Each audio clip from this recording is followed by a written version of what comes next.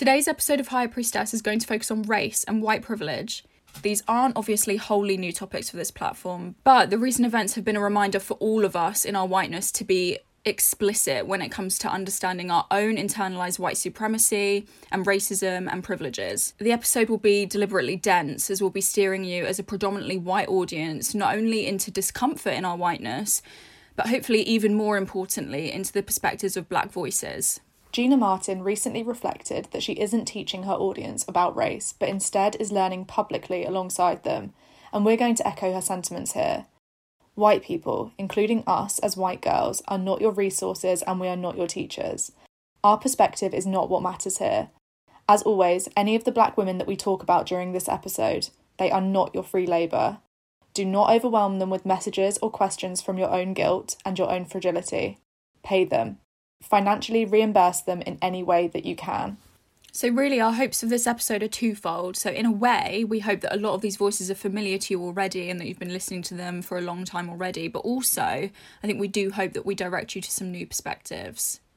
Okay, Malcolm X said, hopefully you've heard of Malcolm X. We're starting from the basics. I think a lot of people are only now learning about Malcolm X. So here we go. Including us, we're learning. He said in 1962, the most disrespected woman in America is the black woman. The most unprotected person in America is the black woman. The most neglected person in America is the black woman.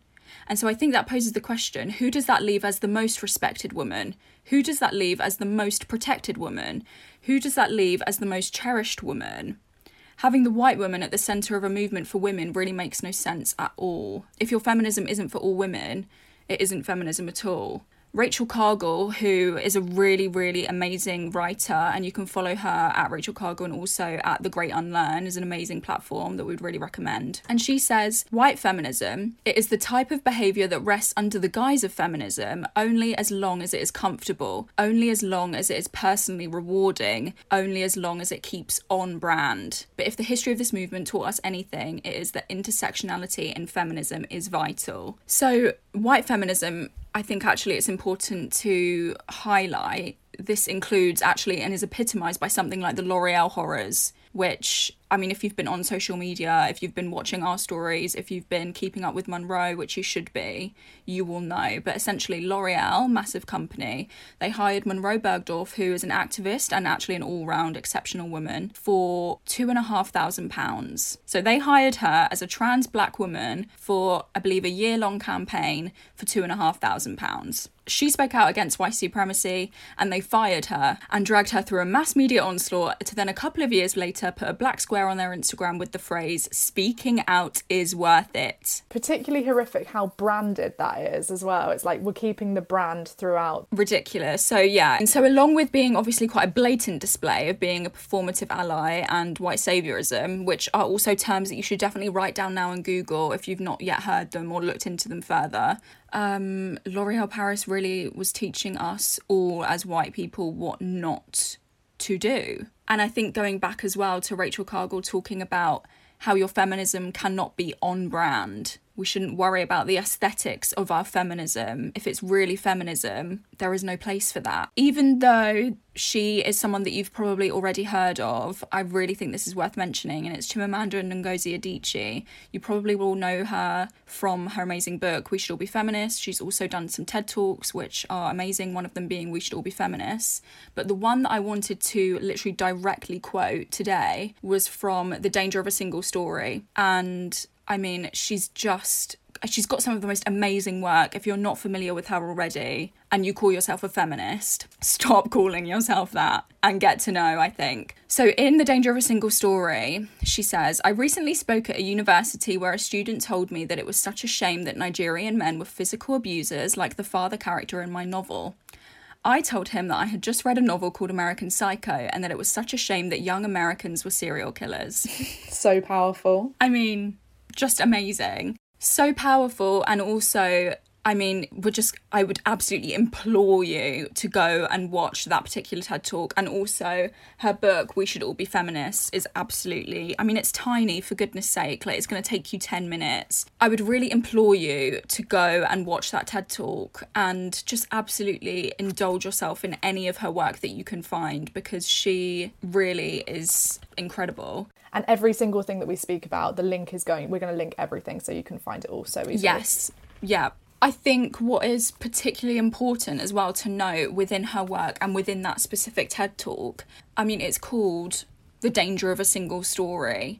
I think if feminism is really a movement that you are trying to push, if feminism really is on your agenda, it needs to encapsulate every single story. And most of the time, if you are a part of our predominantly white audience, the story shouldn't revolve around you and us. We can't be the centre. And they need to be intersectional. Completely. Well, actually, you lead me perfectly on to a name that I just can't get out of my mouth, Rennie Edo-Lodge. The thing with why I'm no longer talking to white people about race is it changes everybody's life when they read it. And I think there really isn't room to put off the work. If it's books and like paid work that you're not engaging with yet, it's important that we do whatever we can to support and really show up. So I wanted to read from her book, Why I'm No Longer Talking to White People About Race, when she talks about white feminism. And she says, when black feminists started to push for an intersectional analysis in British feminism, the widespread response from feminists who were white was not one of support.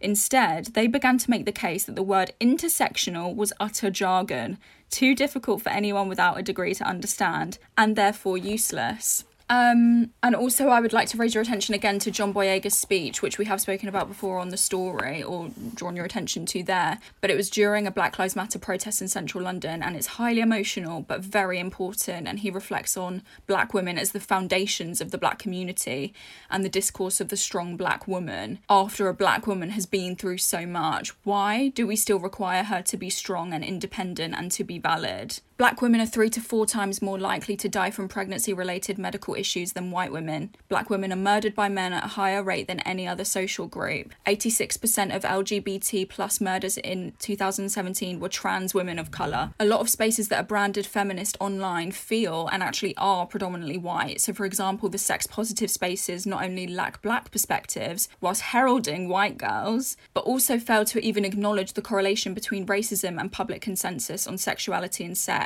So black people, particularly black women, aren't given the space to be open about their sexuality, especially their own sexuality. So we'd really recommend that you start by following somebody like Shan Boody, and you can support her beyond engaging with her online content by buying her book. She has a book at the moment called The Game of Desire. Or even somebody like the Slumflower, and you can support Chidera as well by buying her books, including How to Get Over a Boy. Until sex positivity movements can acknowledge the rejection of black women's autonomy and sexuality, the sex positivity movement will not be intersectional.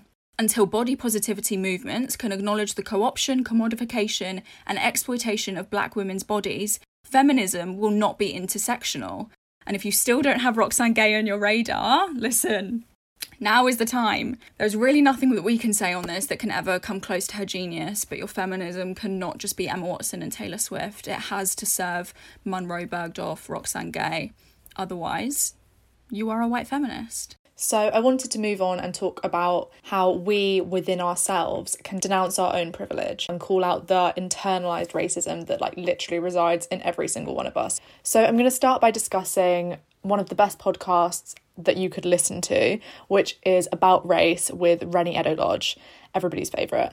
And I wanted to draw your attention to an episode in particular that is called White Women Crying is Racist, which is the crux of the issue with us not being able to denounce our own privilege and think that maybe we are not centred in this conversation as white people. This is not about our guilt, our fragility. This is about being productive and taking productive action. And you can find About Race on Apple Podcasts and Spotify. And you can buy Rennie's book, Why I'm No Longer Talking to White People About Race, literally everywhere. So in this conversation, in this episode, they're talking about a white woman crying in the audience at a talk, and the self-indulgence of this is a common response and how it restricts the productive conversation and centres white guilt. And they say the deference, the tears are really a destructive byproduct of anti-racist conversation, in which white ears hear black voices talk about racism and interpret it as information designed to make them feel like they are a bad person. and they refer to this as destructive individualization, in which the conversation folds in on itself in the form of guilt. What this does is take the conversation away from an analysis of structural power and moves it to a place where we all need to look after one white woman's hurt feelings, give them a tissue and a hug, and tell them that they are not a bad person. And this links to the concept of white feminism. And it really is the crux of the issue with how white people are hearing about black suffering and black death and turning the conversation back onto their guilt rather than productive action. It's not productive for white women to centre the conversation on themselves, and it kills the productive conversation and turns it into a discourse about white ego. This is similar to Robin DiAngelo's concept of white fragility, as outlined in the book by the same name. And she's a white woman, but her work is really important in understanding white guilt and how absolutely useless this is as a concept. She discusses this on Layla F. Saad's podcast, Good Ancestor, which you can get on Apple Podcasts and Spotify. And I highly recommend that you listen to this because she has a huge range of guests with a huge range of perspectives, and I think it's crucial listening. So in this conversation, Robin DiAngelo defines white fragility as the inability for white people to handle any kind of challenge or opposition, and she explores how white people often struggle to define what it means to be white, stating that if you can't hold what it means to be white, then you cannot understand what it means not to be white. She discusses white people's relationship with race and white privilege, and she says, white supremacy is internalized superiority. From the time I took my first breath, even before I was born, the forces of white supremacy were operating on me. And they basically told me, you are superior. And that message circulated 24/7, 365.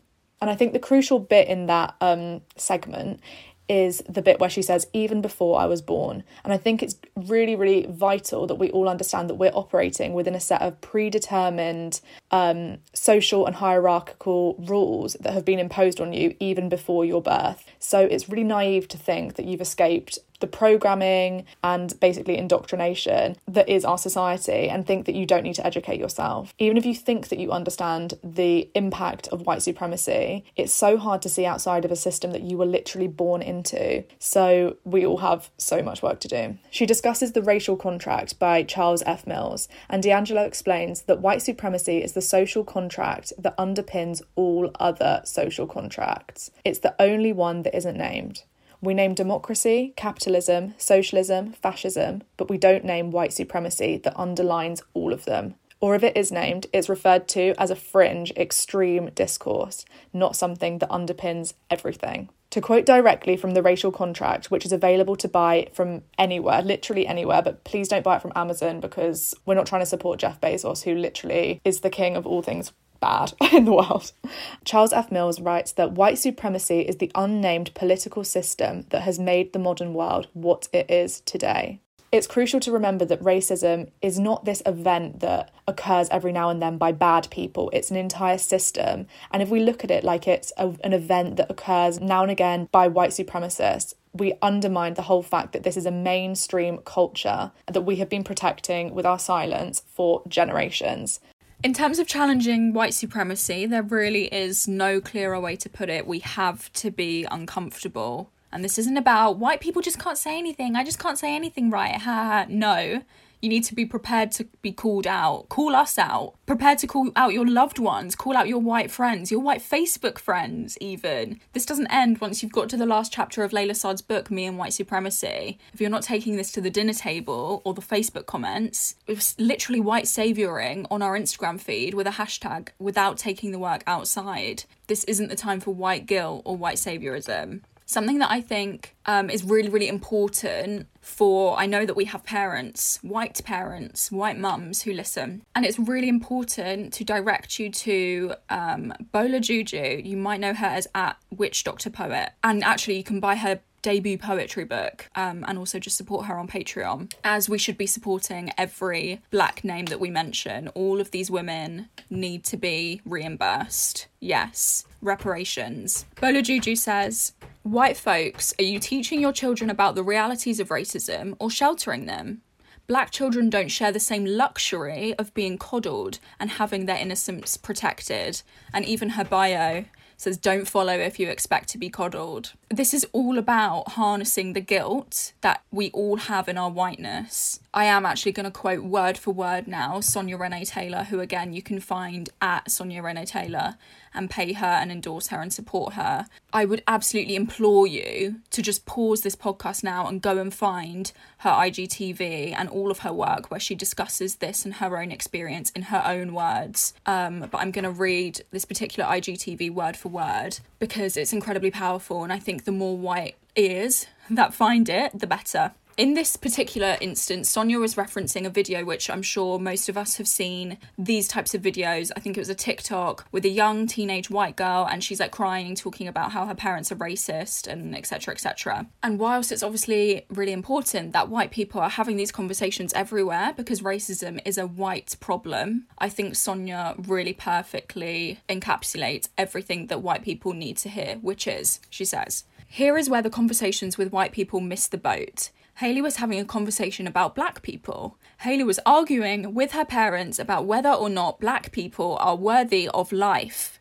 The fact that this is a conversation is the problem. And that is actually what it was that Hayley needed to be pointing out. Hayley needed to be pointing out that whiteness and white people are so bereft of humanity that they will have a conversation about whether or not another group of people deserve to live. The fact that you can have that conversation, the fact that we can have that conversation as white girls, is the root of the sickness that is white supremacist delusion. That white people actually have the right to sit around their kitchen tables and debate the humanity of other people's existence. When you find yourself in a debate about whether or not black people are worthy, the work is to stop in that moment and say, this conversation is white supremacy. We are sick. And don't not include yourself when you're talking to your family. We are sick. Do you hear us? That's the conversation I want white people to start having with their white family members. Saying, what are we so afraid of inside of ourselves that we constructed an entire world of disconnection and violence to protect us from ever having to look at ourselves? That is the work of whiteness right now. Not to be sitting around having conversations about what black people are doing with the shambles you have left our community in. You need to be talking about why you are inclined to leave the world in shambles. So powerful, and I would really, you can't go on without watching her and without hearing this from her own voice. All of this information really should be coming to you directly from the black voices, and it's the black perspectives that are important here. So we have to be uncomfortable and we have to face that racism is a white problem. And again, as you said, we've named every realm, every facet of the society that we know: capitalism, socialism, democracy, etc. You should know your white supremacy. This is a white issue. And really, I think often white people struggle, and us too struggle with, well, what do I do? What do I do? How can I help? What do I do? When people tell you, do the work, do the reading, do the learning, that doesn't translate to do nothing. I think as white people, we look for, okay, but how can I physically help? I want to do something tangible. Doing that learning is tangible, because only from that learning will we be able to make real change. Because if you haven't learned all of this, and if we haven't listened to any of these perspectives, how can we do anything tangible? Because our conversations will be all about whether black people deserve to live or not, and not what we are going to do with the white problem that is white supremacy. We're going to move on and talk about systematic racism and class, because you cannot talk about racism without talking about class, and you cannot talk about class without talking about capitalism. They are absolutely intrinsically linked. I'm going to quote directly from an IGTV that went viral recently. It was made by Kimberly Latrice Jones, who released a video explaining the intersection between economics and racial injustice. The video has been shared worldwide, and you can watch it on Kimberly's Instagram at Kimberly Latrice Jones. And I really recommend watching the original video on Kimberly's Instagram before you hear it from a literal white voice. And I'm not going to read the whole thing because I want you to go and hear it for yourself, because it is so powerful. But here's just a small bit before you watch the whole video at Kimberly Latrice Jones on Instagram. If I right now decided that I wanted to play Monopoly with you, and for 400 rounds of playing Monopoly, I didn't let you have any money. I didn't let you have anything on the board. I didn't allow you to have anything. And then we played another 50 rounds of Monopoly, and everything that you earned and everything you gained whilst you were playing that round of Monopoly was taken from you. Not only do you not get to play, but you have to play on behalf of the person you're playing against. You have to play and make money and make wealth for them, and then you have to turn it over to them. And in the original video, Kimberly goes on to directly name places where Black communities have created wealth and thriving communities, and they have literally been burnt to the ground by white people. It's an amazing metaphor for the way that white supremacy is directly related to economics and class, and it is literally inexcusable to pretend that capitalism and white supremacy are not essentially the same thing. Somebody else that I wanted to mention is Akala, who discusses racism and ingrained prejudice in his book. And his book is called Natives, Race and Class in the Ruins of Empire. And Akala writes that as long as whiteness is a metaphor for power, blackness must of course function as a metaphor for powerlessness. As long as money whitens, poverty must blacken. And there's a chapter in Natives called The Decline of Whiteness, the Decline of Race, or The End of Capitalism, and explores how race and capitalism are intrinsically interconnected. In the same way that we name our social contracts, as Charles F. Mills taught us in The Racial Contract, it's important that we name capitalism for what it is. It's a white construct that white people benefit from, which has been responsible for so much segregation, poverty, and basically suffering in our society. And it's important that capitalism is named as a result of white supremacy. You actually reminded me by bringing up Akala, of another Black British rapper. It's important not only to learn from, but also to support Dave, who is so phenomenal, and particularly the song Black, which we have spoken about on High Priestess before. You have to listen to it. I'm not going to sit here and read you the lyrics and make it all nice. You have to listen to it and feel horrific in your whiteness and support him, and then take action as a result of that guilt. Do not fold into white fragility. White guilt can be a productive action, but white tears, as they said in the Renee Edo-Lodge podcast, white tears are racist. You cannot do that. You cannot make this about your own guilt, your crumbling white fragility. This needs to be a time of action and a time of productivity. Completely. It's no good not trying. It's not good enough that you're a vegan that cried when you listened to a Dave album. No. Absolutely.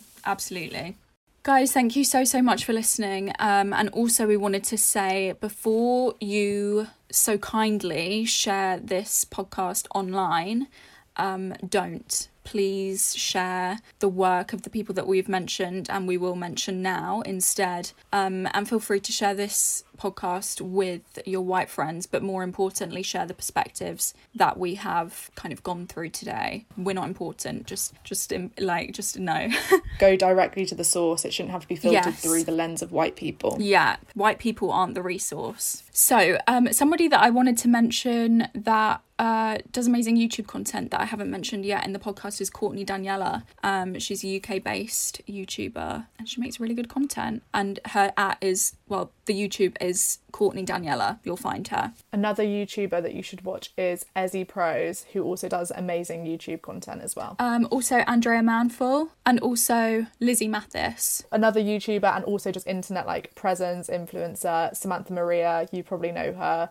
And that's Samantha Maria Official, and you should also buy her jewellery, Sammy Maria Jewellery. Also No Name Hiding, you will have seen all over Instagram. Just an amazing one to enrich your life. Again, don't message these people and overwhelm them with your white guilt. Also Lauren Nicole, who is an amazing influencer, model, photographer. What can't she do? I've heard she's writing an ebook. I don't know. She's amazing. Lauren Nicole FK, and also fashionkiller.co.uk. And also follow Danielle Prescott on Instagram. Probably lots of you have as well. And again, not your resource, not your teacher. Support her work. In terms of media that you can consume, we highly recommend Black Klansman, which will change your life, will just teach you so many things, and it's so important that you watch this. Show this. If you know a fucking white supremacist, fucking show them this and then cut them out and educate that bitch. You can watch that on Now TV. You can also watch it on Amazon, but don't watch it on Now TV. Dave, as we mentioned, but specifically it would be good if you could look at his performance at the Brits. which is an amazing performance, and also his psychodrama album specifically, and even more specifically the song Black that we mentioned. He really is an amazing artist, very young boy, but so amazing. You should definitely support in any way that you can. Someone that you've probably heard of is Jordan Peele, who directed Get Out and Us and wrote them both. You can watch both of them on Netflix and Now TV, and you can follow his production company as a whole, which is Monkey Paw, and they are producing some amazing work. I think it's so important not only to be following Black work that is about the Black experience, but also just stories that are about Black people. In terms of books, we wanted to mention The Colour Purple by Alice Walker, which you've definitely heard of, hopefully you've read. It's just phenomenal. And also Jesmyn Ward is an amazing author, and I personally loved her book Sing Unburied Sing, and I think a lot of you would really enjoy to read about, I mean, we should all do to read about the Black experience in that way. For a podcast that we want to shout out that we love so much, and I hope you listen, for God's sake, I hope you listen, Bobo and Flex, which you can follow at Bobo and Flex on Instagram. They're on Apple Podcasts and they're on Spotify. You can follow Bobo Matjilla and at Flex Mummy. You can follow them both everywhere. And also we wanted to mention Rachel Amma. She makes amazing online content, but she also has a vegan eats book, which you should definitely support instead of what most of us do, which is take as much as we can for possible for free without actually paying. Mahalia, there's not really much more to say. She's amazing. Mahalia, everybody listen to Mahalia's music, buy tickets to her concerts. She tours everywhere. She's fucking insanely amazing. Go and listen to Mahalia and just become a better person. And the Retweet podcast we wanted to mention, you should definitely listen. It's a really good podcast, and definitely go and show them some love as well. So now everybody that we've mentioned in this episode and where you can find them. At Sonia Renee Taylor, and buy the book The Body Is Not an Apology, and also buy the workbook. Rachel Cargill, I know we referenced a lot, and you should follow her at rachel.cargill, but also specifically at The Great Unlearn is a really good platform on Instagram. At Renee Edo Lodge, follow her on Instagram and also listen to her podcast. And at Layla F. Saad, and also do the same, listen to her book, listen to her podcast, read her book. At Kimberly Latrice Jones, go to her Instagram, go and watch all her IGTVs, and specifically watch her talk about monopoly and economics, and just watch your mind melt with amazement. Akala, I feel like if you're in the UK you will know Akala already, but you should definitely listen to his music, read his book, and you can follow him at Akala Music. Also, I hope you're writing all of this down. And also Chidera Egaru, who is the Slumflower at the Slumflower. We cannot talk about the Slumflower enough. We're obsessed by both of her books, What a Time to Be Alone and also How to Get Over a Boy, and follow her every move on Instagram and just love her. Monroe, this wouldn't be... we can only go kind of 5 minutes without mentioning Monroe. Would not be an episode if we didn't talk about Monroe. No, Monroe Bergdorf at Monroe Bergdorf. If you really need to listen to her, that is really a voice that you need to be listening to. She's now been hired by L'Oreal as a part of their racial inclusivity board after being paid essentially £0 to work with them. She's really creating the change. And also Bola Juju, who's an amazing poet, and you can buy her poetry book, her first poetry book, Witch Doctor Poet, and you can follow her at Witch Doctor Poet. And she has lots of online content. So I hope that you genuinely go and, that we've just given you a bulk of work. If you don't know where to start... Yeah, I hope you're still here. If you're still listening. If you're still listening. And also, if you don't know where to start, there's so much discourse at the moment. Where do I start? What now? What now? That's what now. Yeah. What's now is you educate yourself, and then you educate others, and you support, you continue reimbursing Black people for the damage we have done and we are continually doing.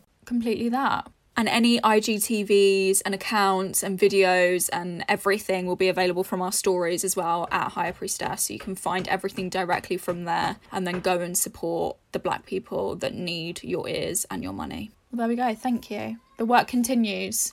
Learn with us, call us out, call each other out, call your friends out, support Black perspectives, Black voices, listen and learn. Let's do it, guys. We've all got work to do. Let's go. Let's do it. Got work to do.